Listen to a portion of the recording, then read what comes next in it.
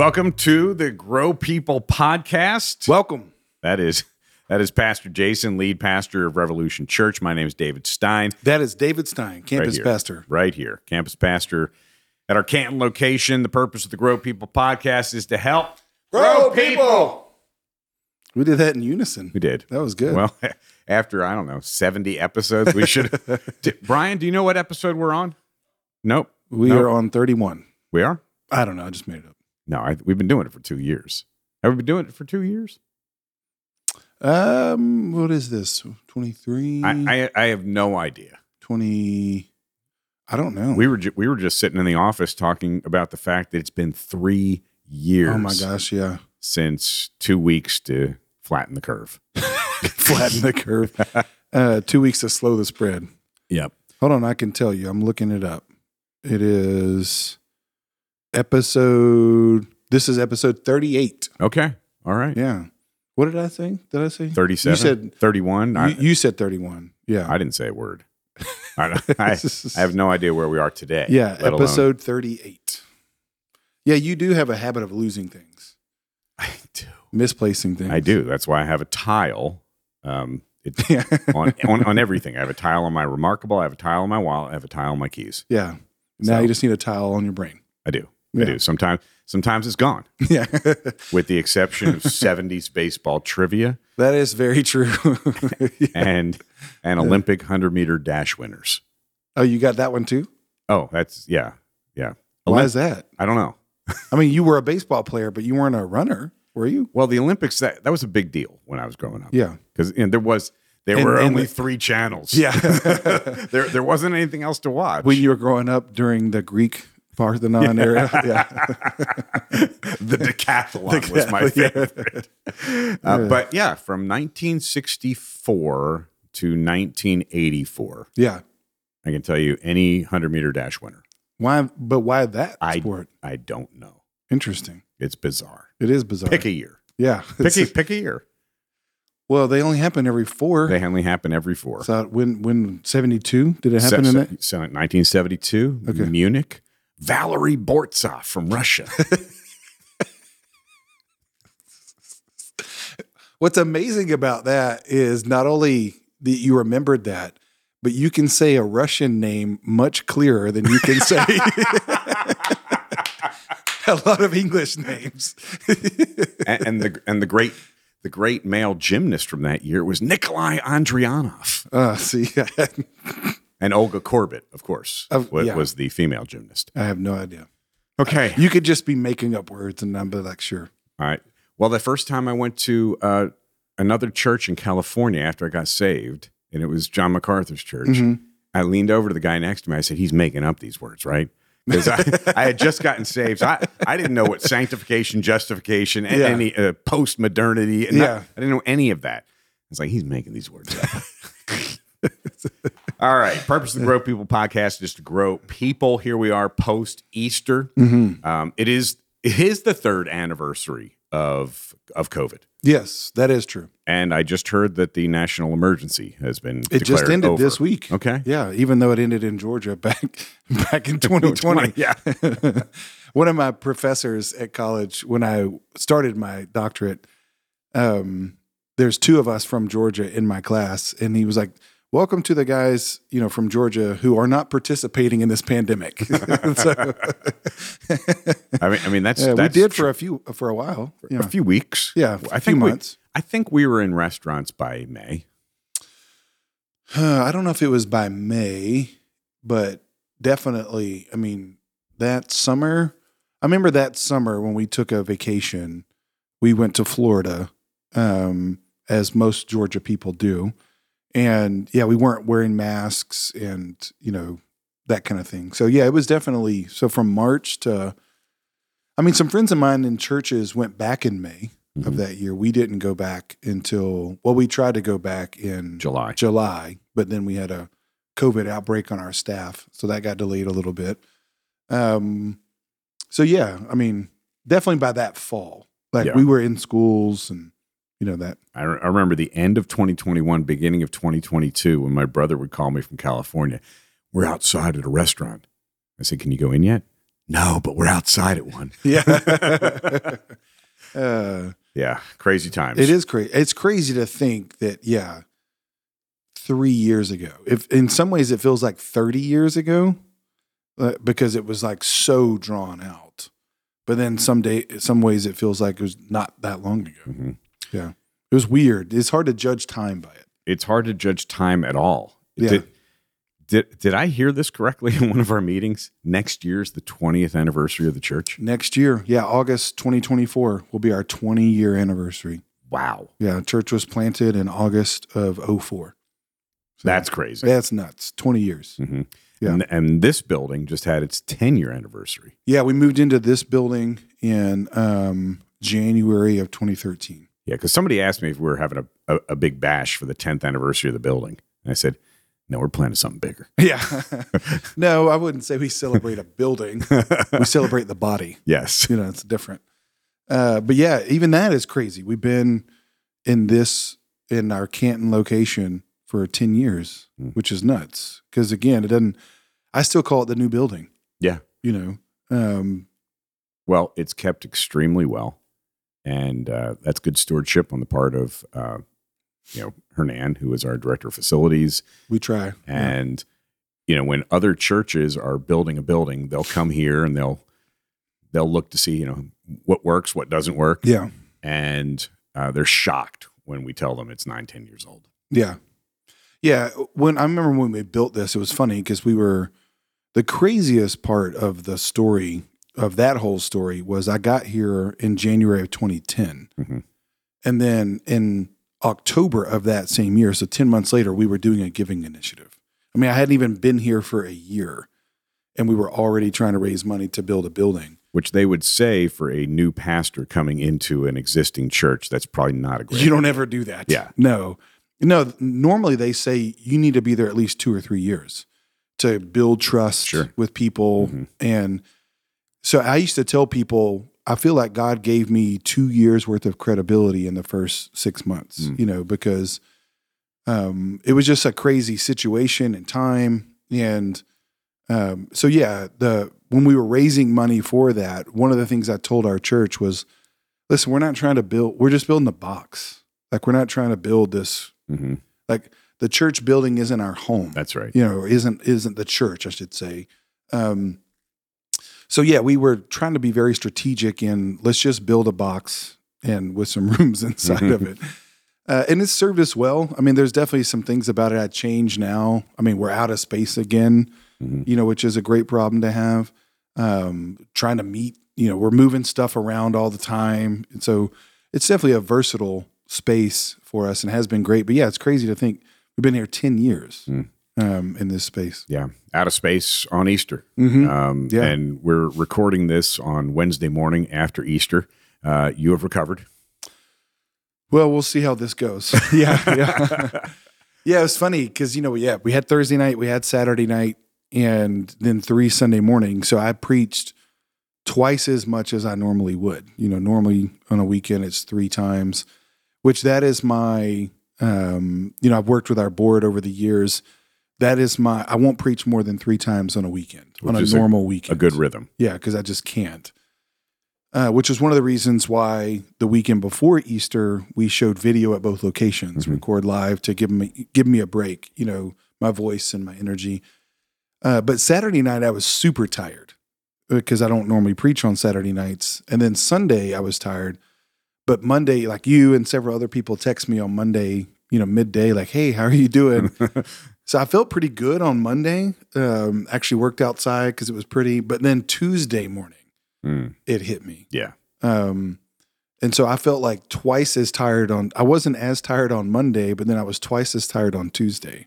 I don't know why that is. Maybe some doctor that goes to our church can tell me what that has to do with my hormones and energy levels or whatever.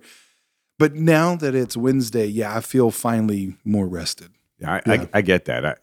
Now, when I left probably around 1:30 on Sunday afternoon, and I was driving home, and Leanna said, "Are you tired?" I said, "No, I could go another service. I could."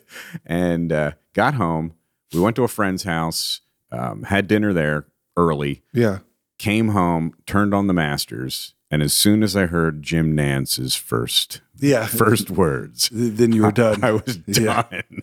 And then, but I think you're right. Monday felt pretty good. Yesterday, we should have given the staff 2 days off. Yeah, and a couple of our staff, production teams and stuff, did take 2 days off because they had to work last week more, changing stages. And they were up till 3 o'clock in the morning. Multiple late nights. So grateful for every one of them.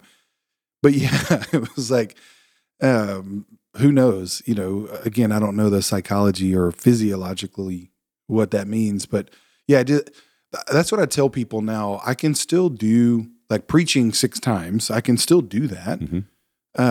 It just takes longer to recover than it used to. And so I think that was the difference this year, was it just took longer to recover from that long weekend. But it was an incredible Easter. Yeah, incredible. And, so many incredible stories. Normally on this podcast, we're talking about theology. We're talking about the messages. And I read this, and I thought it was so good. And we actually took a page out of this at our all-staff meeting yesterday. Not intentional, other than it's always good to stop and listen to what God is doing. And Pastor Chad asked the staff yesterday, what's God doing in your life?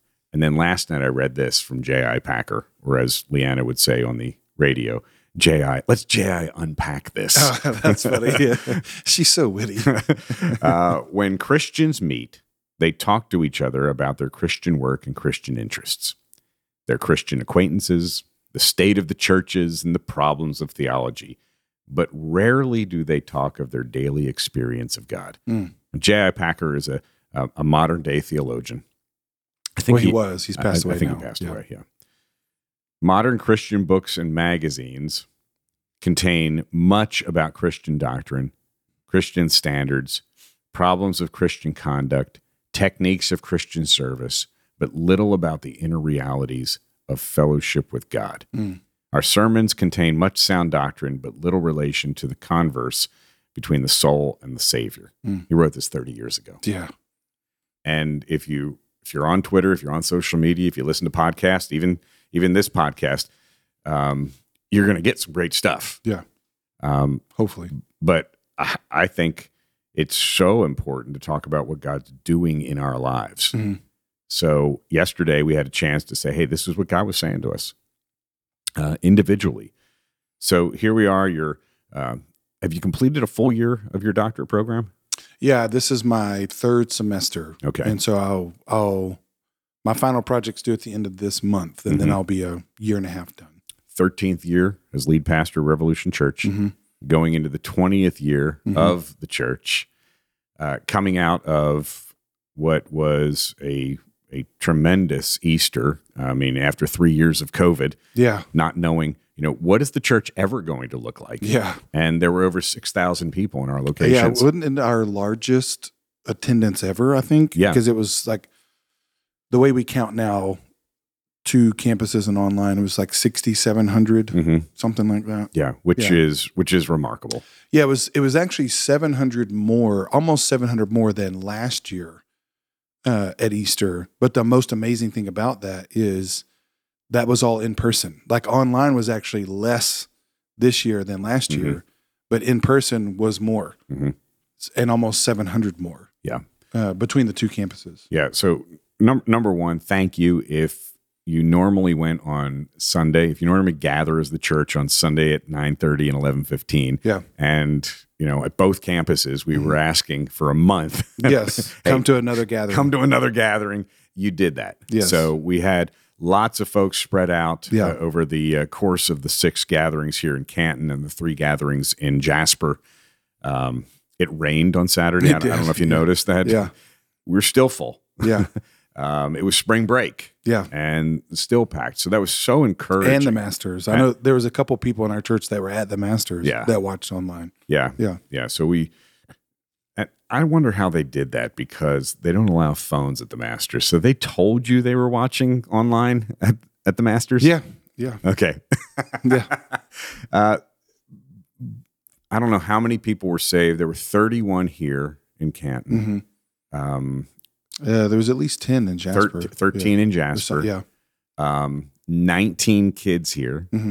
13 kids in Jasper. Yeah. 1 person online. We had people saved in our overflow areas at the Canton campus. And they're all stories. Yeah. There's 6,700 stories. Yeah. I mean, we are shepherds. We count sheep. Yeah. It's important for us to know so we can prepare for our gatherings, but they're all different stories. But I want to start out with your story. What's God doing in your life right now? Yeah, that's a great question. And I love that quote that you shared from, I love J.I. Packer. It's like, he's just one of those guys that. Jim Packer. Yeah. Jim. Yeah. I'm Jim. J.I. I'm always like, maybe one day I can get to like initial status, maybe one day I can be R.J. Curtis, For those that don't know, my first name is Richard. Anything J.I. says, I'm like, yes, I agree with.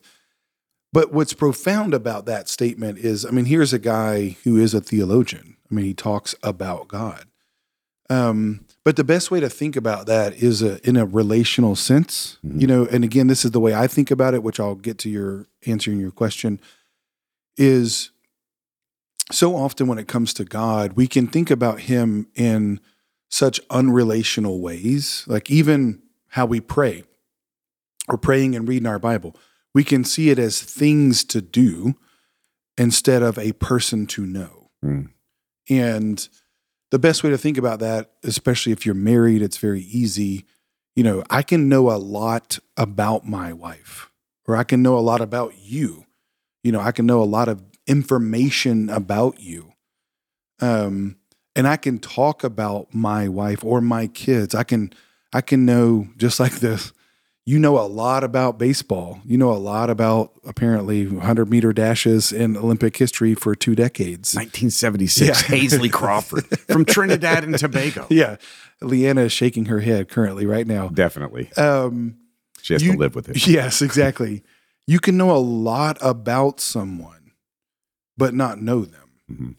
And I think that is one of the most dangerous things about being a Christian and also being a Christian leader, pastor, minister, someone who serves in the church, whatever, because we live in this culture, and that's kind of what J.I. is saying. We live in this Christian subculture, so we can talk about anything Christian, our version of Christian politics or Christian reality or Christian relationships.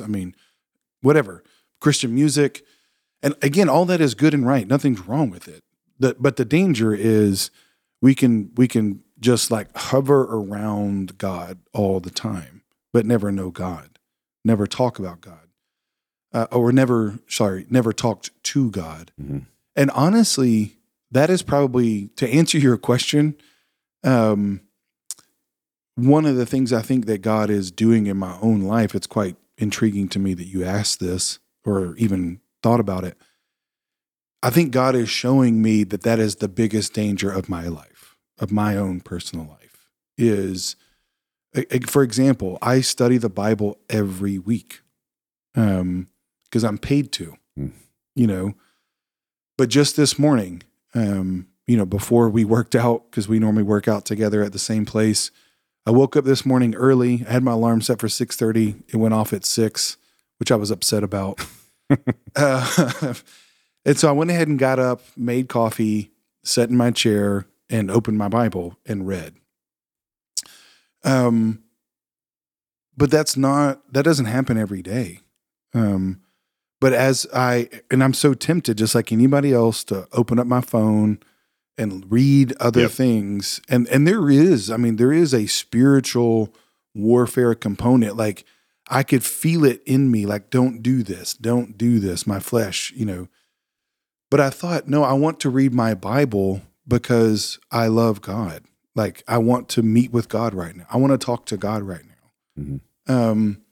And I want God to talk to me. I want to hear from somebody I love. I want to sit down and spend time with him. I want to hear from somebody I love.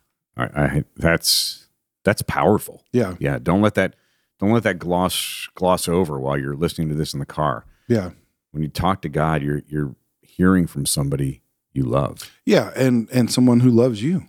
And so I read, which is interesting. I've been thinking about preaching through 1 Corinthians for a while. And who knows, whenever we're done with John, we'll do a different summer series. We're actually doing a series this summer on parables. But maybe in the fall, because I feel like Corinthians is a kind of a timely book because it was written to a group of people, the Corinthian church, in a very, very, very pagan society. Mm-hmm. Corinth makes Vegas look like child's play. So even in Easter, I had some in 1 Corinthians 15. So I was just reading 1 Corinthians 1 this morning and reading through that, and Paul, talking to them. And again, thinking about my sermon for this week, in John 20, and Paul said some things in there about the role of the Spirit. And so anyway, just again, thinking, I think the thing that God is working in my life is just reminding me. In fact, I told this to one of our church planters 2 weeks ago. We had lunch, and I made a comment to him. In fact, I met with two of our church planters back to back. And so I made the comment to both of them, one who's planting a church in Texas, and then one who, actually Chris, who spoke here for Abide. Both of them will come and speak this summer, which I'm super excited for our church to hear from them. But I made a comment to them about how in leadership, the temptation in leadership, as you grow in your leadership, and our church has grown, and, I'm quote unquote more successful as a pastor. But one of the things that God's really been working in my life is the role of sin, which sounds funny. Like the role of sin is what humbles us. Mm-hmm. And so sin, although it is an affront to God, obviously, and I'm not condoning sin in any way, but sin is also the very thing that humbles us, that forces us to remain dependent upon God. And so I told both of them, and this, again, what happens normally in my life, I'll say something like just this, those things I didn't think of those. If you asked me to think of those things, I couldn't. But if I just say something, then I'll think. But I said a line to them. I said, man, guys, listen, never forget that as you lead your churches, you're nothing more than a sinner. Mm. You're nothing more than a sinner. But then I said, at the same time, don't ever forget you're nothing less than a child of God. Amen. So where I'm going with that is in my own life, I feel like God has been reminding me, Jason, listen, don't ever think more of yourself than you should, because you're nothing more than a sinner. Mm. You're on your best day without me. You're nothing more than a sinner. So therefore, how in the world could I be arrogant? Mm-hmm. But then the gospel says on the flip side, on my worst day, I'm nothing less than a child of God. Amen. And so I think it's the juxtaposition of those two truths, which the gospel is, and we say this all, is it I'm a sinner or I'm a child of God? The answer is, we all know, everybody screaming in your cars, wherever you listen to, yes. Mm-hmm.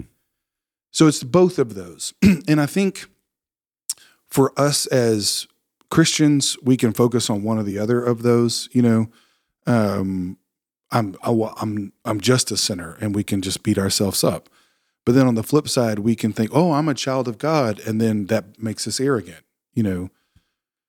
So in my own life, I think God has been, so my answer to your question, God has just been working in my own life those two truths to remind me that I have to stay dependent upon him. Like no matter how good of a sermon I preach, or, trying to lead our church, or whatever it is that God has gifted me and called me to do, I can't do any of it without him. And he doesn't want me to do any of it without him.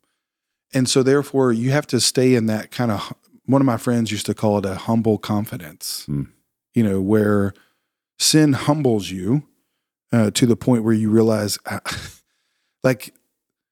what, he loves me? What? Yeah. This God gave me this book to tell me, he gave me his spirit to save me as a down deposit, as a down payment. Put those two words together. I've heard it both ways. Yeah.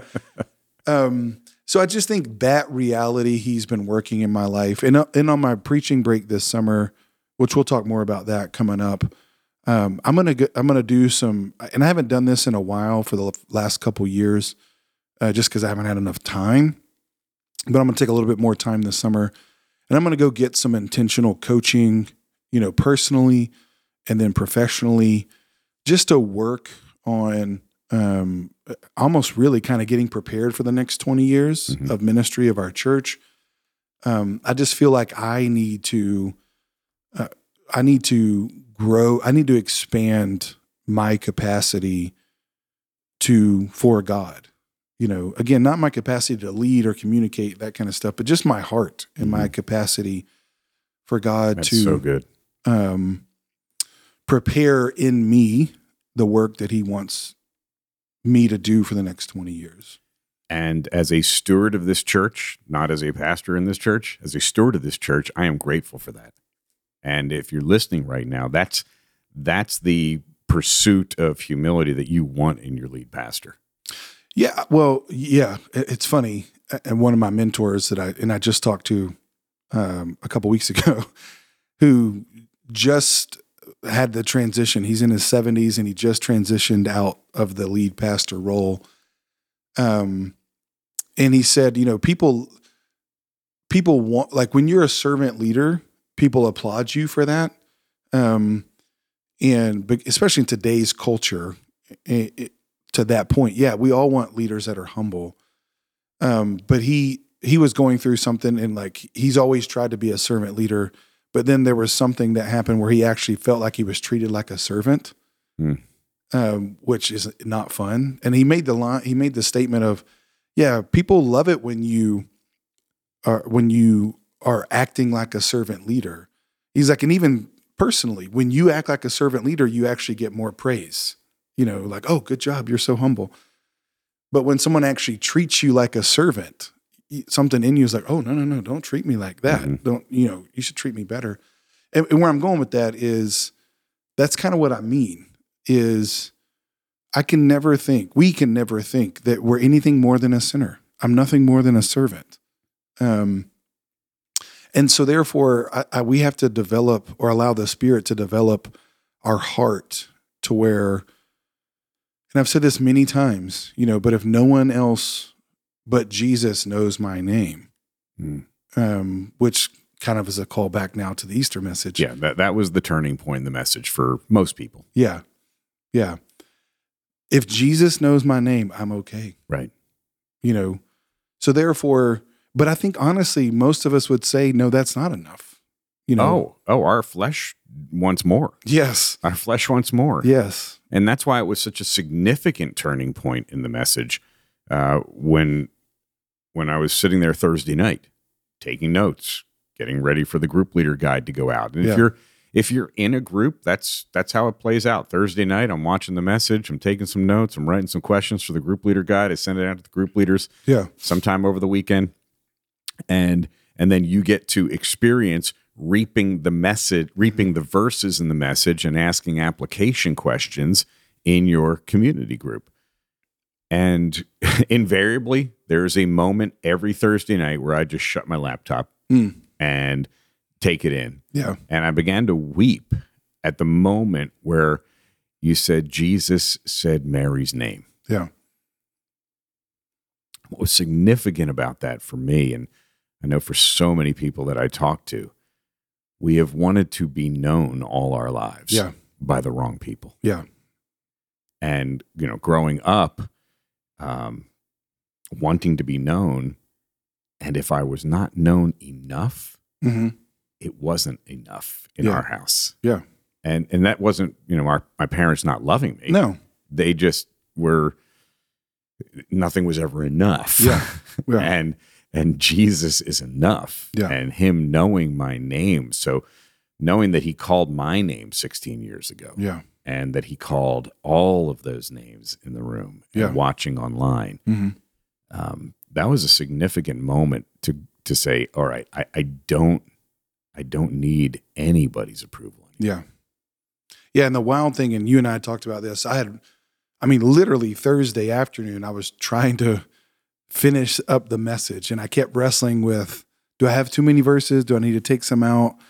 And so I came, in fact, at one point in time in the message prep, I had cut out that whole section and I was going to end on verse 10 or 9 and 10, where he must rise again. And then they went back to their homes.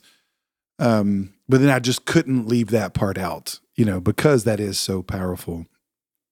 And to know now why, and you're exactly right. And that's really kind of the point that, again, that I was making earlier, which led me to say, Jesus knowing my name.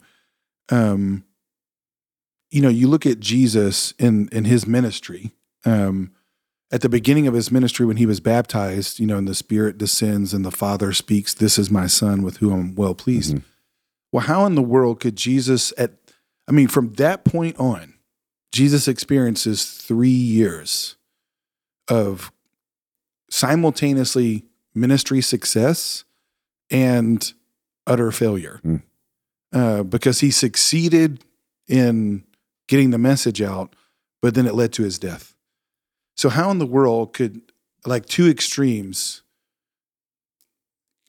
the success of Jesus' ministry, it didn't make him big-headed, but the impending failure and doom of his life didn't lead him to despair. So something kept Jesus from those two extremes. Right. Something kept him from thinking he was, this Messiah. How did Jesus, the Messiah, not develop a Messiah complex? That in and of itself is a psychological marvel. How did he not do that? Right. Even though he knew he was, right. But he didn't walk around like that. No. And so he was humble, but then he wasn't despondent. He wasn't, it kept him out because he knew he had the approval of his Father. His Father knew his name. And so I think, again, coming back full circle now to that J.I. Packer quote and everything we've been talking about, the only antidote to, hubris, arrogance, or despondency is the fact that God knows my name. And yeah, you mentioned your house and all of us. The craziness of life without God is, you and your parents. So you got 3 sinners trying to figure out how to affirm one another. You know what I mean? 3 sinners asking the other, be God for me. Well, of course. So all of us grew, even people who grew up in great families, it was still dysfunctional. Mm-hmm. And so a good father and mother, or a godly father and mother, are going to do a good job of explaining to their children the limits of what they can provide for them. The limits of, I can affirm you, but I've got to show you who is your real father, who can affirm you. And so Lindsay and I have tried to do that with our kids. We try to be really faithful, stable parents to our children, but at the same time showing them our failure so that they look to Jesus. Mm-hmm. So that our kids don't try to look to us to give them something that we never can. Right. So that's kind of my point, is that's the reality of Easter, is not just that Jesus rose from the dead, but Jesus says my name and your name and calls us out to be with him. Yeah. When you said that, our greatest emotional need is to be known. Yeah. And you think about it. Yeah. If you frequent a coffee shop or a place to get a healthy shake, and you walk in and somebody behind the counter says, "Hey, David, chocolate peanut butter banana," makes you feel good. Yes, everybody in the room knows they know me. Yes, so there is this need, this emotional need. But when you take out the fleshly desire for man to know you, mm-hmm. and you place it on our Heavenly Father, and know that you know that you know that He knows. Yeah. That changes everything. Yeah, and you don't even have to, and I know you didn't mean it this way, but I thought about this as you were saying that, the fleshly desire. You don't even have to frame that, someone, you going in and getting, a protein shake or whatever, and somebody knowing your name, that in and of itself is not bad that you want that. Like, that's not sin. No, I was just comparing. No, the two. I know. That's what I'm saying. I know you weren't trying to say it was sin, but when you talk about fleshly, like, it's not bad to want to be known, and it's not wrong to recognize, man, that feels good when they know me, because we're also made for relationships, right, is where I'm trying to get. The problem comes in, the sin comes in when we think that ultimate satisfaction is just being known by other humans. And the point that I was going to, that I thought of, is like, if it feels good, and it does, I mean, again, they know now when someone says your name, endorphins are released in your brain and it makes you happy. Well, if endorphins are released in your brain when a barista or somebody knows your name, imagine how much more joyful it is when God knows your name. Because it'd be different if I'm known by a local pastry chef or somebody like that. Glazed today. Yeah, but if the president walks in and knows my name, what does that do to my status? Sure. Oh my gosh, that person knows your name, right? Which, and again, I'm not making a political statement, but I'm just talking about the office. Sure. If a king of a country if the Queen Elizabeth, before she died, walked in and she knew my name, people are like, what? She knows you? Right. Right. So if that's true on a human perspective, then how much more so the King of Kings knows my name? Yeah. The highest authority on heaven and earth, as Jesus said in Matthew 28, knows my name. So if Jesus, the King of Kings, the Creator, God, Lord, Messiah, knows my name, then it gives me the psychological basis to be like, it's okay if that person doesn't know my name. Again, I don't have to. Why would I seek to be known by a group of friends in middle school or by followers on social media if God knows my name? Again, it's not wrong to be known by those people and to enjoy being known.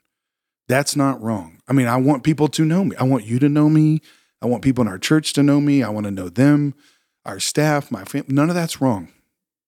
It's only wrong when I expect them to do something for me they can't. That's the point. And so, I mean, just imagine Mary for the rest of her life, from that point on, thinking, I'm okay. I've seen the Lord. He knows my name. Well, that just changes and so this whole relational component is what I'm trying to say, which again goes back to that quote and what we've been talking about, is when I sit down to study my Bible, or if I sit down to pray, and I can think about it, I can frame my mind around it from less of, I need to do this, to I'm sitting down and talking to somebody that knows me, that I know, that knows me, and wants to know me, and wants me to cast my anxieties on him. He wants to know what's going on with me. Well, that will change your whole prayer life, because now it moves out of performance and it moves into, I'm just processing with you. I'm just processing my life with you right now. I'm just talking to you. I mean, you and I have been friends now for years. Well, I don't get nervous to walk into your office and sit down and talk to you about something because we're friends. Right. We know each other. I mean, we're brothers. Well, that's how God wants it to be with us. Just, hey, sit down and talk to me. I want to talk to you. I know you. I know your name. I want to affirm you. I want to help you. And as much as there was a spiritual battle wrestling this morning, sitting in your chair. Once you start talking to him. Once you recognize, hey, he loves me, I love him. We're just having a conversation. We're just talking. And I think that's one of the reasons why I take breaks in the summer. And it's funny, one of the things that I try to do when I take a break is I try to talk a lot less, like intentionally try to talk less. because I talk all the time. We're still going to have a podcast this summer. Yeah. Just be less Jason. Yeah, less me talking. And just listen. Mm-hmm. Again, because I don't ever want to think that God loves me more because I talk for him. Mm. Nor do I ever want to talk for God without knowing him. Right. I mean, that's very dangerous. I mean, again, we've seen the laundry list of pastors and leaders are long that have done that. And the most detrimental thing for my soul or anybody else's soul is to talk for somebody and not know them. Right. I mean, think about it. I mean, we have ambassadors in this country. If we have an ambassador, the ambassador to Israel or the ambassador to the UN, who's going to sit up there and represent the United States or represent the president, but they just keep talking on and on and on about something, and the president's like, I never said that. He doesn't know me. She doesn't know me. He doesn't know me. That is not what I meant. That is not what I said. And so we have to spend, I think honestly, and this is, I'm just making this up, so this isn't like a rule of thumb, but if I'm applying the principle of James, what says listen twice as much as you speak, well, if I'm going to speak for God, then I better listen to him twice as much. Right. That's good. Than what I speak for him. And so again, just people in our church, if you're going to give counsel or wisdom to somebody, make sure you've listened to God twice as long before you speak. So it's not just listen to people twice as much. Wow. It's listen to God and a personal relationship with him before you open your mouth on his behalf. That's excellent. Excellent. And a great answer to the question, what's God doing in your life? So thank you for sharing that. So many stories coming out of Easter. And of course, you got to see Caleb's story. Yeah, amazing. If you didn't see Caleb's story, we're going to post all of his story online at some point. But come back this weekend. Part 2. For part 2 of Caleb's story. And if you have a story that you would like to share with us, please. Right on the app, there is a square on the front page of the app. If you don't have the app, download the Revolution app, and you just click on or tap share your story, and you can share your story with us. Yeah. And everybody has a story. Yeah, we'd love to hear that. In fact, somebody right before Easter just messaged us on Facebook her story, and we read it and all stuff. It was powerful. Yeah, we'd love to hear them. So I got a chance to talk to a lot of people in the lobby after Easter gatherings and heard many stories. Talked to a 40-year-old woman who grew up Catholic, had been going to a Catholic church, came out in the lobby crying. Wow. She was a guest of somebody that just started coming here. Oh, wow. And she had never heard the gospel presented in a way that she understood. And she trusted in Jesus. Wow. And so when you see somebody in the church walking around with one of those new Bibles, it's kind of maroon. It's a which is really a problem. We should get some burnt orange ones. I'm just saying we should. He's wearing his UT outfit I'm wearing my today. If you see somebody walking around with one of those new Bibles that we hand out, encourage them. Yeah, they just trusted Jesus. Yeah. So powerful stuff. Go to the app, get the app, and click on share your story. I think that's it for today. I think we have used up all of our. We haven't used up all of our time. We can still talk some more. But if you want a transcript of what we said today, just write everything down. Our producer is Brian Damerow. If you're wondering, you saw Chandler walking around with a camera this weekend, but Chandler has gone on to greater things. Yeah. But he is still serving here, and that's really cool. He's still a part of our church. Yeah. He just took another job. Yep. in the area, and but yeah, still him and his wife still a part of our church and serving. So Brian Damerow, who's our production minister, is producing the show right now. Our head of media minister, I think, is something. Media like minister. That. Okay. Can you speak on this, Brian? What is your title? Or you can't. He left. Okay. he only produces the first 44 minutes. The last part. There he is. Oh, yeah. All right. What is your title? Oh, there you go. Production and I creative don't know. ministry. We just make up titles. He just Pastor Jason wanted to be media minister, so He it is, has like alliteration. there's Sir Mix-a-Lot, the old rapper. Yeah. Brian is Sir Does-a-Lot. Sir, and if you don't know this, Brian was in Pastor Jason's youth group in Texas. We didn't call it youth group, What'd but you call yes, it? student ministry. Student ministry. Yes. Okay. I didn't. I don't know. I don't know the. You didn't lingo grow yet. up, yeah. You didn't. You grew up Jewish, not Protestant. Yeah, I don't even know if we had student ministry in Probably synagogues. not. I don't know. Probably not. Our head of doctrine and theology is a wonderful young lady named theologian. Our chief evangelist is salvation. Our backsliding prevention officer is lukewarm, and he's got a job for life. Our translator works really hard on everything, is lexicon, which never gets a laugh, but I think it's funny. Our lineage specialist is genealogy. Our director of Swedish witnessing is Bjorn again. Bjorn. Yeah. Our reformed theology advisor is Calvinism. Our expert on Russian eschatology is Pitov Hell. You're really good at those Russian names. No relation to Valery Bortsov, Nikolai Andrianov, or Olga Korbut. Our director of holiness is mortification. Our staff counselor is Les Moody. Yeah, that might be my new favorite there. Our giving coordinator is generosity. Our director of tithing is 10%. Our nativity coordinator, she's from France, Bethlehem. Lachem. Co-pastors of plagues, Manny Locusts, and Lance Boyles. and our new staff member, our Irish eschatology professor, Mark O' the Beast. Mark O' the Beast. Because it's Irish if you just add in O to anything. Just O. Mark O' the Beast. And our final.